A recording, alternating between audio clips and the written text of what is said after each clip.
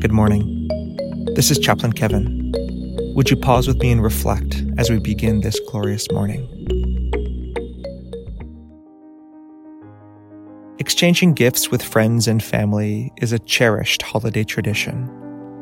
One of the most fun ways to give gifts is through the White Elephant gift exchange. What makes this particular tradition exciting is that participants exchange gifts they brought with someone else in hopes of trading for something better. Scripture tells us that every good and perfect gift comes from God.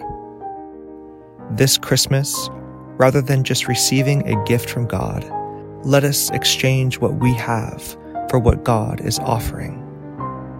In exchange for sorrow, let us unwrap His gift of joy. In exchange for our pain, let us receive His comfort.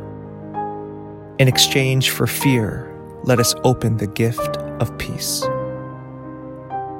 Which of God's gifts do you need most this season?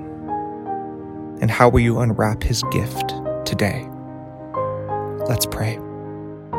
God, thank you for your good and perfect gifts. We bring to you many things to exchange for what you offer. Help us to use your gifts to love and serve others more fully. We pray these things in your name. Amen.